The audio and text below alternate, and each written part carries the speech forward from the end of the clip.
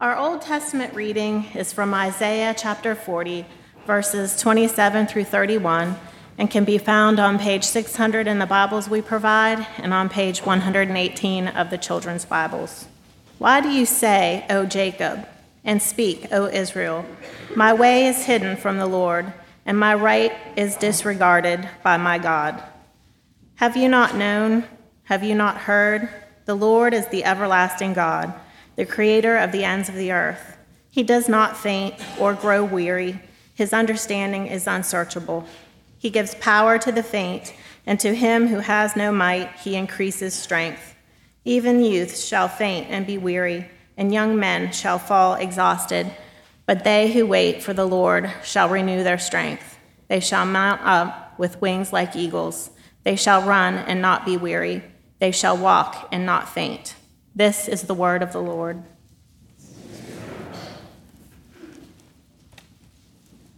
Our New Testament reading is from Hebrews chapter 11, verses 32 through chapter 12, verse 3, and can be found on page 1000 in the Bibles we provide and on page 146 of the Children's Bibles.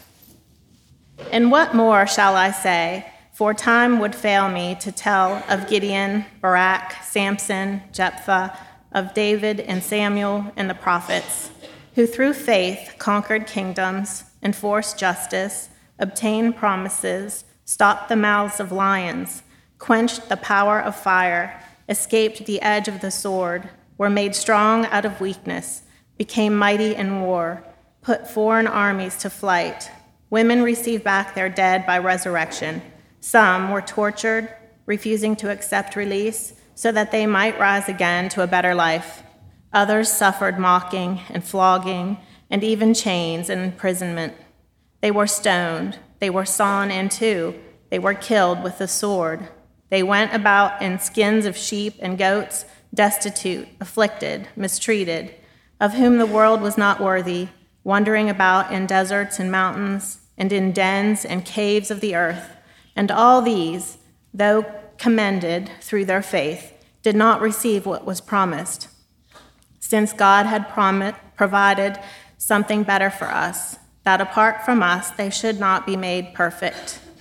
Therefore, since we are surrounded by so great a cloud of witnesses, let us also lay aside every weight and sin which clings so closely, and let us run with endurance the race that is set before us, looking to Jesus, the founder and perfecter of our faith, who for the joy that was set before him endured the cross, despising the shame, and is seated at the right hand of the throne of God. Consider him who endured from sinners such hostility against himself, so that you may not grow weary or faint-hearted. This is the word of the Lord.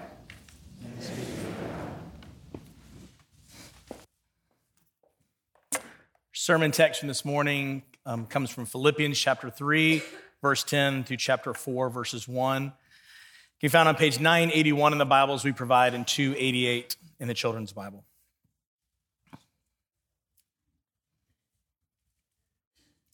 That I may know him and the power of his resurrection, may share his sufferings, becoming like him in his death, that by any means possible I may attain the resurrection from the dead. Not that I've already obtained this or I'm already perfect, but I press on to make it my own because Christ Jesus has made me his own. Brothers, I do not consider that I have made it my own, but one thing I do, forgetting what lies behind and straining forward to what lies ahead. I press on toward the goal for the prize of the upward call of God in Christ Jesus. Let those of us who are mature think this way, and if anything you think otherwise, God will reveal that also to you. Only let us hold true to what we have already attained. Brothers, join in imitating me and keep your eyes on those who walk according to the example you have in us. For many of whom I have often told you now, and now tell you even with tears, walk as enemies of the cross of Christ. Their end is destruction, their God is their belly, their glory and their shame, with minds set on earthly things. But our citizenship is in heaven, and from it we await a Savior, the Lord Jesus Christ, who will transform our lowly body to be like his glorious body, by the power that enables him even to subject all things to himself. Therefore, my brothers, whom I love and long for, my joy and crown, stand firm thus in the Lord, my beloved. This is the word of the Lord. We are continuing our study in the book of Philippians, Paul's letter to the church in Philippi, as we've been doing for the last couple of months. And it just reminds us as we start to think about the message that Paul's trying to give to this church. As you'll remember, this is a church he loves dearly. We see that through the things that he says and writes to them. But also it's a church, his hope and goal is for Christian maturity for them. He wants them to know Christ completely. We see that. We'll see that even more here this morning. And the idea of that is there's something in them that thinks maybe we've arrived. Maybe we've gotten there. And I think we see that for ourselves as Christians. You know, I've already told you before that I love like church signs. That's still, some of you emailed me church signs and texted me church signs. Thank you. I can never get enough. I drive by like random churches all the time to see what new message that they have. And the problem with us as Christians is we try to put the message of the gospel in a cute, pithy message. It never really works the way we want. The way that you can see that is in people's bumper stickers. If you've ever noticed people with Christian bumper stickers, like God is my co-pilot. I understand what they're saying, right? We get what they're saying, that, you know, God's with me, whatever I do. God's not your co-pilot. That says I'm driving, and if I need a course correction along the way, I may ask him if he has some input or an opinion on it. God is not your co-pilot. If you think that he is, yeah, we'll go later there. God is not our, but we want to say that. And one other one that like really I think is funny, which I brought for us, Christians aren't perfect. They're just forgiven. Now, if you have this on your car, I'm not trying to offend you in any way, shape, form, or fashion. That's great. This is a way to show people who we are in Christ. That's great. But do we realize what this says to people? What we think it says to people is, we're just like everybody else. There's nothing different about us. We're just forgiven. And wouldn't you want to be forgiven too? That's what we think it says. What it actually says is, hey, we can do whatever we want because we're forgiven. Or, you know, we're just forgiven. I mean, it's something that God did. It's not that big of a deal. It's just forgiveness after all. It has us thinking in terms of being very complacent or very not capable of understanding the depth of what Christ has done for us. And we don't mean to act that way. That's what the Philippian church was doing, this idea of, you know what? I mean, we're forgiven. So isn't that the end goal? Isn't that the desire that we want? Now that we have Christ, now that we're forgiven, now that we have heaven, we win now, right? We're done. High five all around. What Paul's trying to say to them here is no, we press on. We press on. We long for, want, desire way more than just forgiveness, way more than just an understanding of the gospel. There is more for us. And what he's going to show us this morning is we're going to talk about that he calls us to press on, and then he tells us how to press on. He does it in 4 ways. Because the first thing we got to do is we've got to forget what's behind. Got to forget what's behind. The second thing is we've got to strain to what's ahead. The third thing is we've got to keep our eyes up on the example before us. And the last thing is we've got to live out who we are. So that's what we're going to hopefully accomplish here this morning. First is this call to press on. Paul does it 2 different times. He says, press on. In the Greek, the understanding of this word is to pursue, to obtain. And the picture is like a hunter and prey. That you are going, you are stalking, you're going after it because what you want is to make it your own, to take it as a hunter, to eat it, hopefully. That's the end goal. So when he says press on, I think sometimes we think Paul's just saying, hey, just keep moving. For those of you that are Finding Nemo or Finding Dory fans, if you remember Dory, just keep swimming, just keep swimming. That's not what he's doing. He's not just telling us to keep swimming. I think we think we're supposed to move for movement's sake. Some of you look at me and go, Andrew, I think you move for movement's sake. That might be true. But he's saying, no, there's an intentionality. I want you to press on as if you're going towards a goal to go and grab and obtain for yourself. It's not just movement. He says, press on in that way to go after that which is out there for you. And then the motive of it matters. He says that Christ made us his own. So often we think that we're trying to go after God in order for him to love us and make us his own.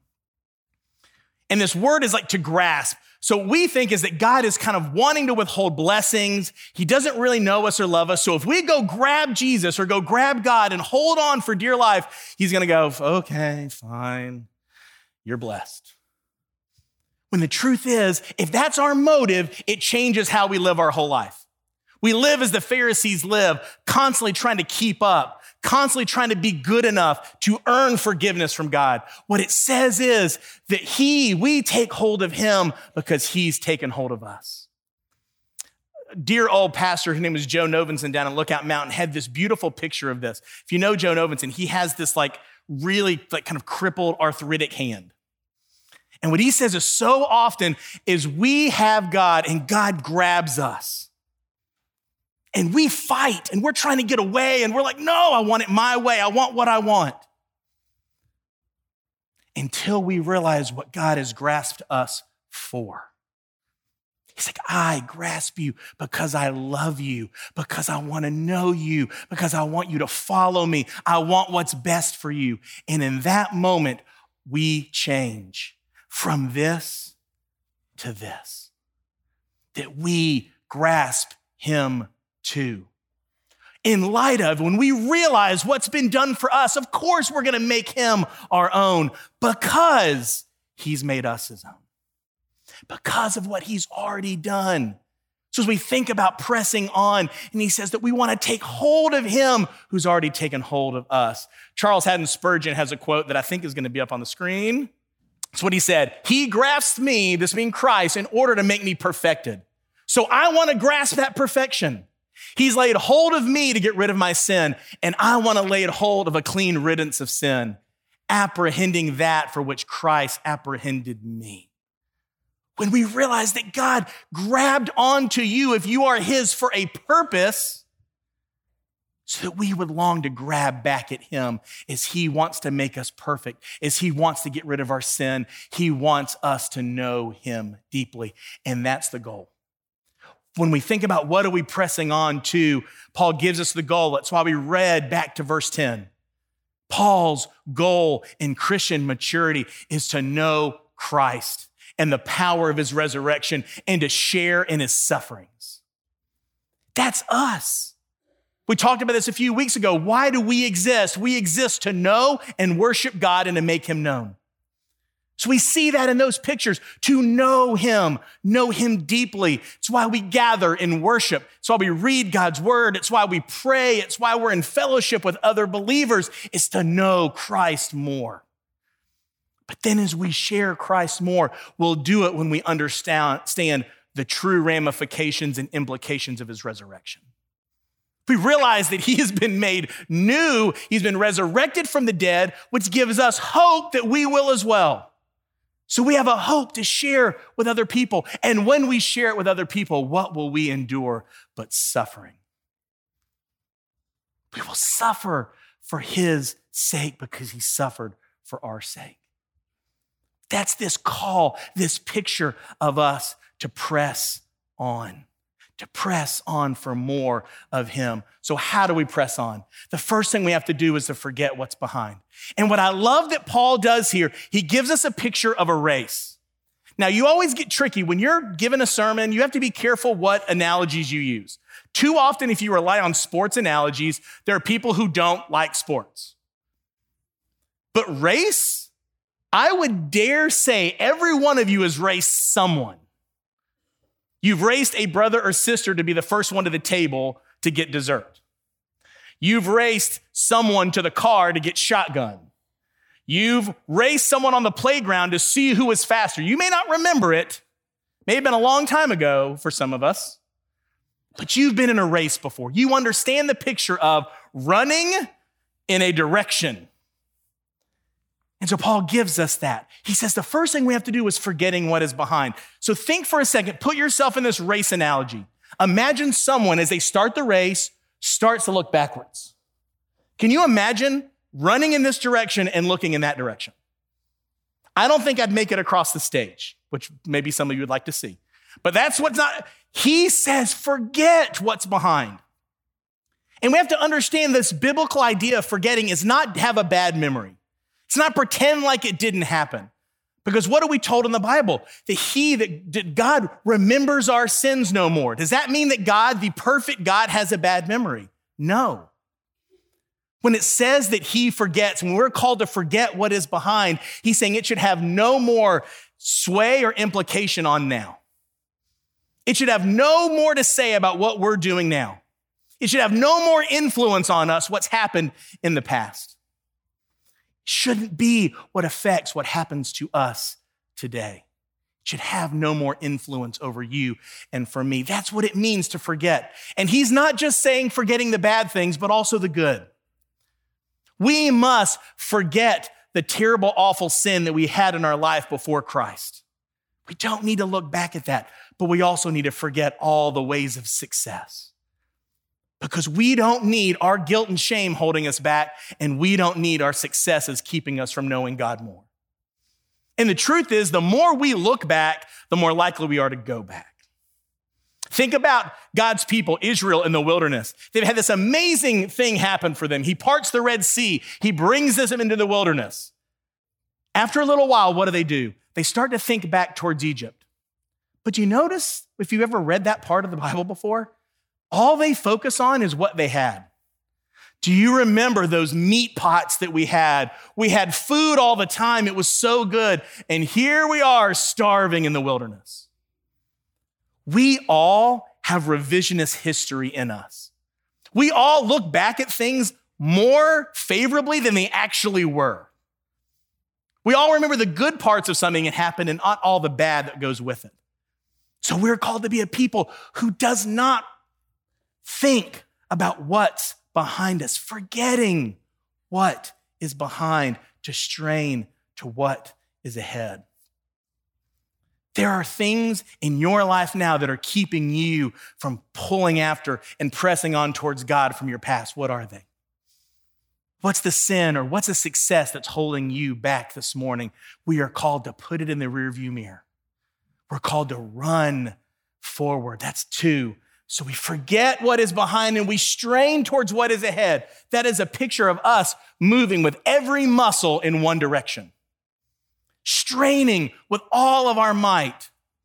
And the idea is that we've got a race that's marked out for us. Paul mentions that in some of his other writings. But can you imagine that if we started racing and you were in the lanes of a race and you start just wandering, you start going over here and over here, that's going to be a pretty ineffective race. And you're probably going to make some people mad at you.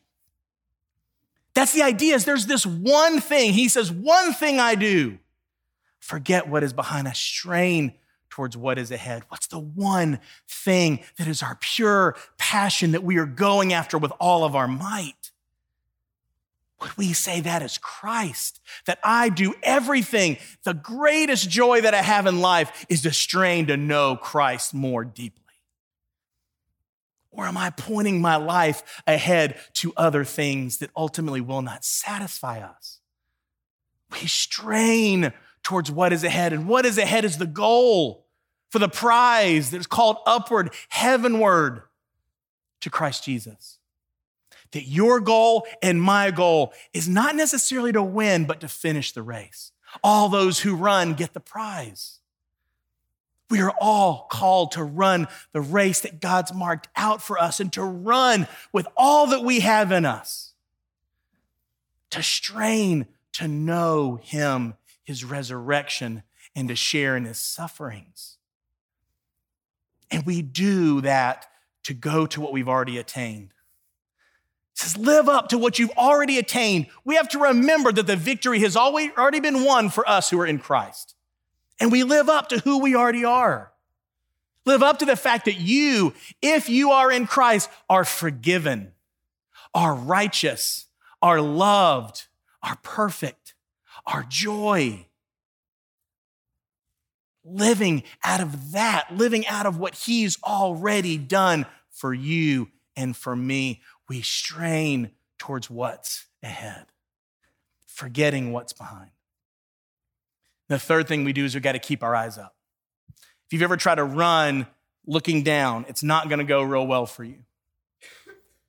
You have to look up to where you're going. And he gives us these pictures as examples. He says, look up to the examples that you've been given. And he gives us two groups of examples. He gives us Paul and the church, and he gives us the world. He says, follow me, as he has multiple times. Follow me as I follow Christ. Now, we can get confused with that, thinking that Paul thinks he's somehow perfect or made it. What did he say at the very beginning? Not that I've already obtained all this, not that I've been made perfect. He knows he doesn't have it all together. He knows he's not this guru.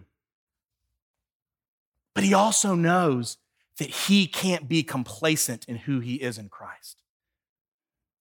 That if Paul hasn't gotten it all together, if Paul doesn't get it right, none of us are. None of us are going to get it right this side of glory. None of us are going to figure it out. So we look at a guy like Paul and go, you know what? I'm not, until Christ comes back, going to have it all figured out, but I want to follow him. I want to follow a guy who's being imprisoned for Christ and he tells people to press on. Keep going.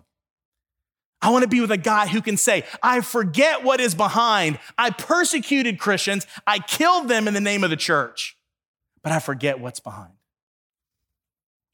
I want to follow a guy who is straining towards what's ahead, who knows inevitably he is going to his death in the name of Jesus Christ, and nothing will stop him. That he will go from imprisonment, he will appeal to Caesar because he knows it takes him to Rome and ultimately to his death, and he would have no other way.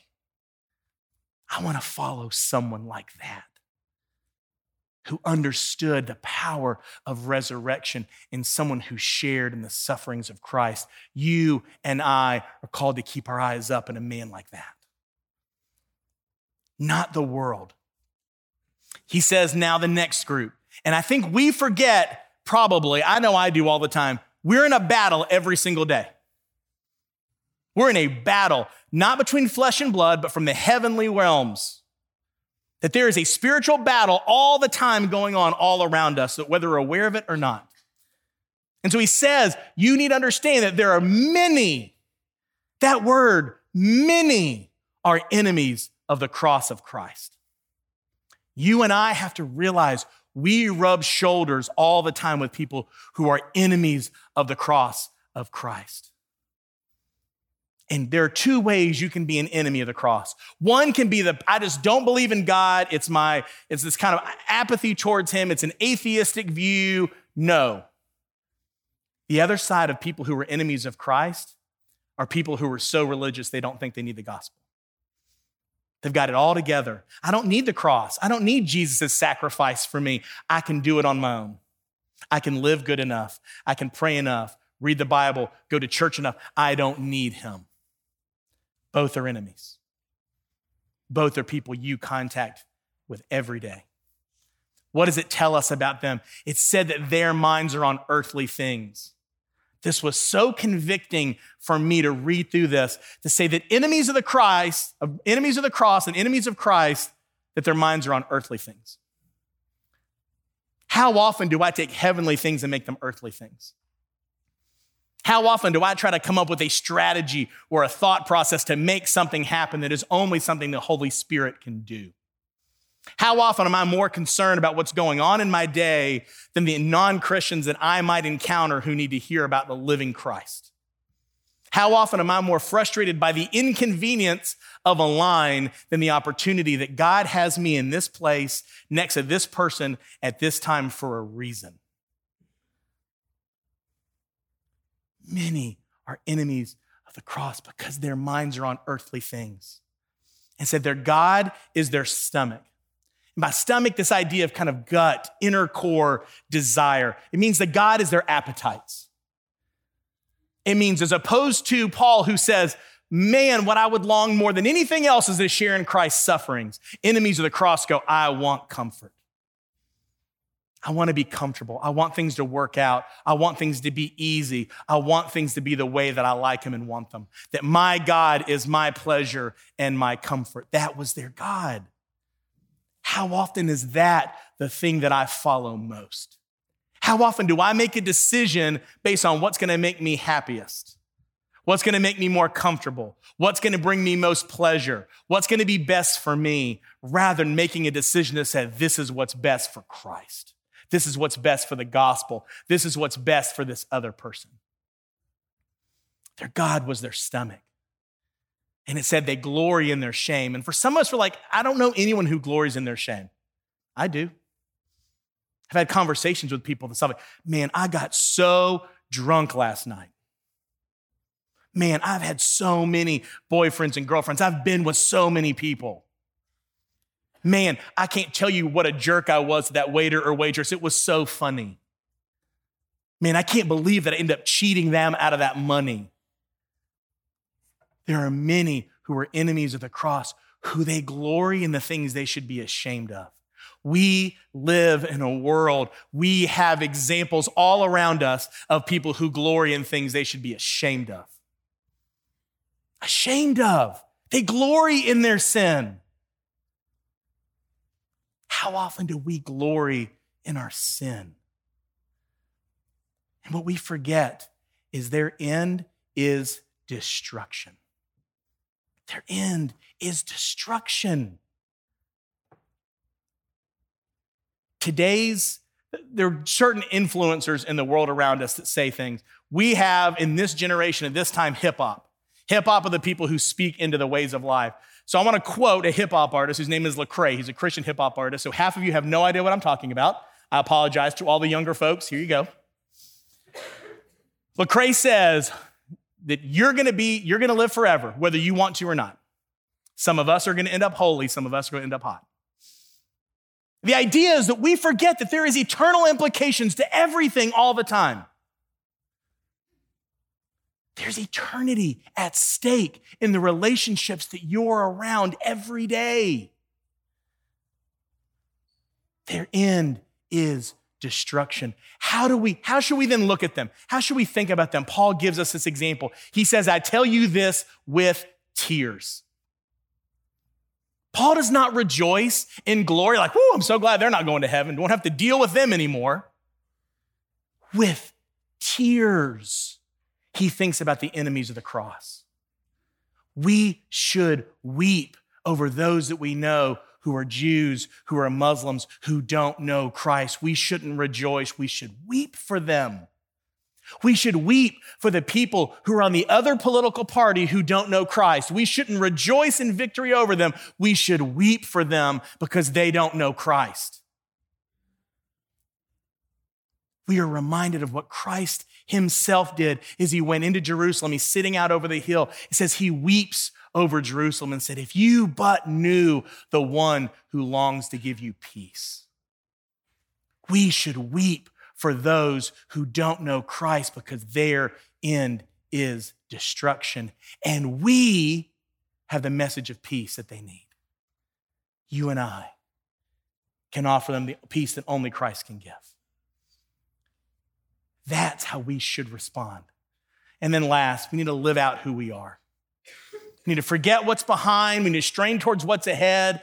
We need to keep our eyes up on the example before us, and we've got to live out who we are.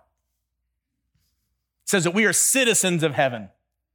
That's an easy thing to forget from time to time. It's easy to believe that we're Tennessee citizens, Knoxville citizens, United States citizens. We are citizens of heaven. That's where our allegiance should always lie. When the choice comes between one or the other, we should be citizens of heaven. And the people of Philippi understood what this meant. It was a colony approach. They were a colony of Rome. So where they were, everything they said, everything they did was to be able to promote Roman law, Roman culture. And how they lived everyday life. They dressed as Romans did. They spoke as Romans did. They did business as Romans did. They ate like Romans did. And so everywhere they went, they were supposed to show what Romans lived like. As citizens of heaven, you as individuals, we as a church are a colony of heaven.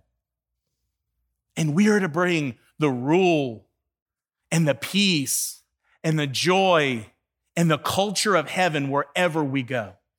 In our places of business, in our homes, all the activities we're involved in, we're supposed to be a little colony of heaven where people can look at us and see a difference. Look at us and see Christ. Are we those colonies of heaven? Is that what we look like? If people looked at your life, what would they infer about Christ, about heaven, about truth, about the kingdom? We have to live out who we are because we're already citizens. It's not become citizens. It's not earn your way into citizenship. They were citizens because they were conquered. You and I are citizens because we've been conquered by Christ, been conquered by a stronger power. And we are now in him to live out who we are. And to help us understand the fact that we can't do this on our own. If all you've heard from today is, I've got to try harder, you missed it. You're not good enough. You're not strong enough to do this on your own. But as citizens of heaven, we long for who will come from heaven for us, the Lord Jesus Christ. It says we eagerly expect, we eagerly await a Savior who will come from heaven. And what happens when he does? He transforms our lonely bodies into his body. We will not be made perfect on this side of glory, but there is a day that we will stand before him and we will be made new. Not because of anything we've done, but because of something he's done for us. And not only are we citizens, we're children of the King. I think we forget that. We are children of the King of Kings. You're a child. If you are in Christ, you're a child of the King. So to end, I want to give two pictures. I'm going to have a picture for the kids, which the parents you can listen to too. You don't have to tune me out. And then a picture for the adults, which will also be for the kids. So kids, if you've ever seen the movie The Lion King, which hopefully you all have, if you haven't, mom and dad, come on, where are you? There's this moment, okay, that Simba has gone and run away. And then Rafiki, who the monkey is, comes to tell him and remind him who he is. There's this moment where he's sitting there. Now think about where he is. He has totally not forgotten what's behind, has he? He thinks he's responsible for his dad's death, so he's run away. He gets reminded. There's this moment where his dad appears in the clouds and says, remember who you are. Remember that you are the son of the King. And because of that, he goes back. And when he goes back, what does he do? He forgets what's behind. He strains with every muscle towards what's ahead. When he gets there, he is looking up at all the things all around him. And he changes the entire movie because he lives out who he is. Okay? Kids got that? Good. Adults, if you do not remember the 1992 Olympics, love the 1992 Olympics. A little highlights if you don't remember. It was the Dream Team, the first time an NBA players got to play in the Olympics, and we killed everybody, like really bad. You might remember Carl Lewis wins his third long jump gold medal. Evelyn Ashford, Jackie Joyner-Kersee, some of these amazing women athletes we had. It's not what I remember. I remember a guy named Derek Redmond. Derek Redmond is nobody for most of you. He was a British runner running for the 400 meters. And what I want to do, rather than explain it to you, I'm going to show it to you. I don't know how much trouble I'm going to get in for showing a video in church, but you know what? We're going to figure it out today. So I want you to watch this, and we're going to talk about it, and then we'll be done.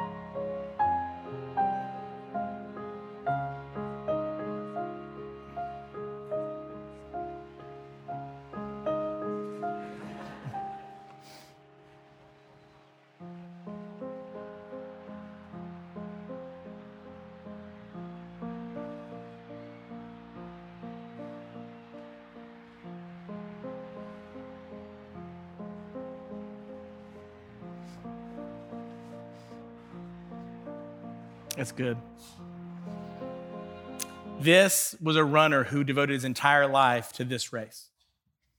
He had gone through many, many injuries time and time again. So he shows up at this race to run, trying to forget what was behind, forget all the victories, forget all the wins, forget all the injuries, and he goes to run his race, straining towards what is ahead, with every fiber of his being, every muscle that he had, so much so that he partially tore his hamstring halfway through the race. Falls to the ground. No one would have blamed him one bit if he quit. I would have quit. You would have quit. There was a moment where he remembers who he is. I'm an athlete. I'm an Olympian, and I'm going to finish the race. And he presses on in that painful hobble of a limp. And as he makes it around the turn, a stranger from the crowd runs through security. You watched him. To put his arm around and help him finish the race. It was his dad. It was his dad. His dad was going to make sure he finished the race. You are a child of the King who has called you to forget what is behind, to strain to what is ahead, to keep your eyes up and to live out who you are. And when life trips you up, when you stumble and fall, when it becomes just too much, he is the one who's going to help you finish the race to the end. He is the one who promises never to leave you, never to forsake you. That is the hope that you and I have. So whatever happens to you this week, press on to know Christ, to understand the resurrection, and to share in his sufferings.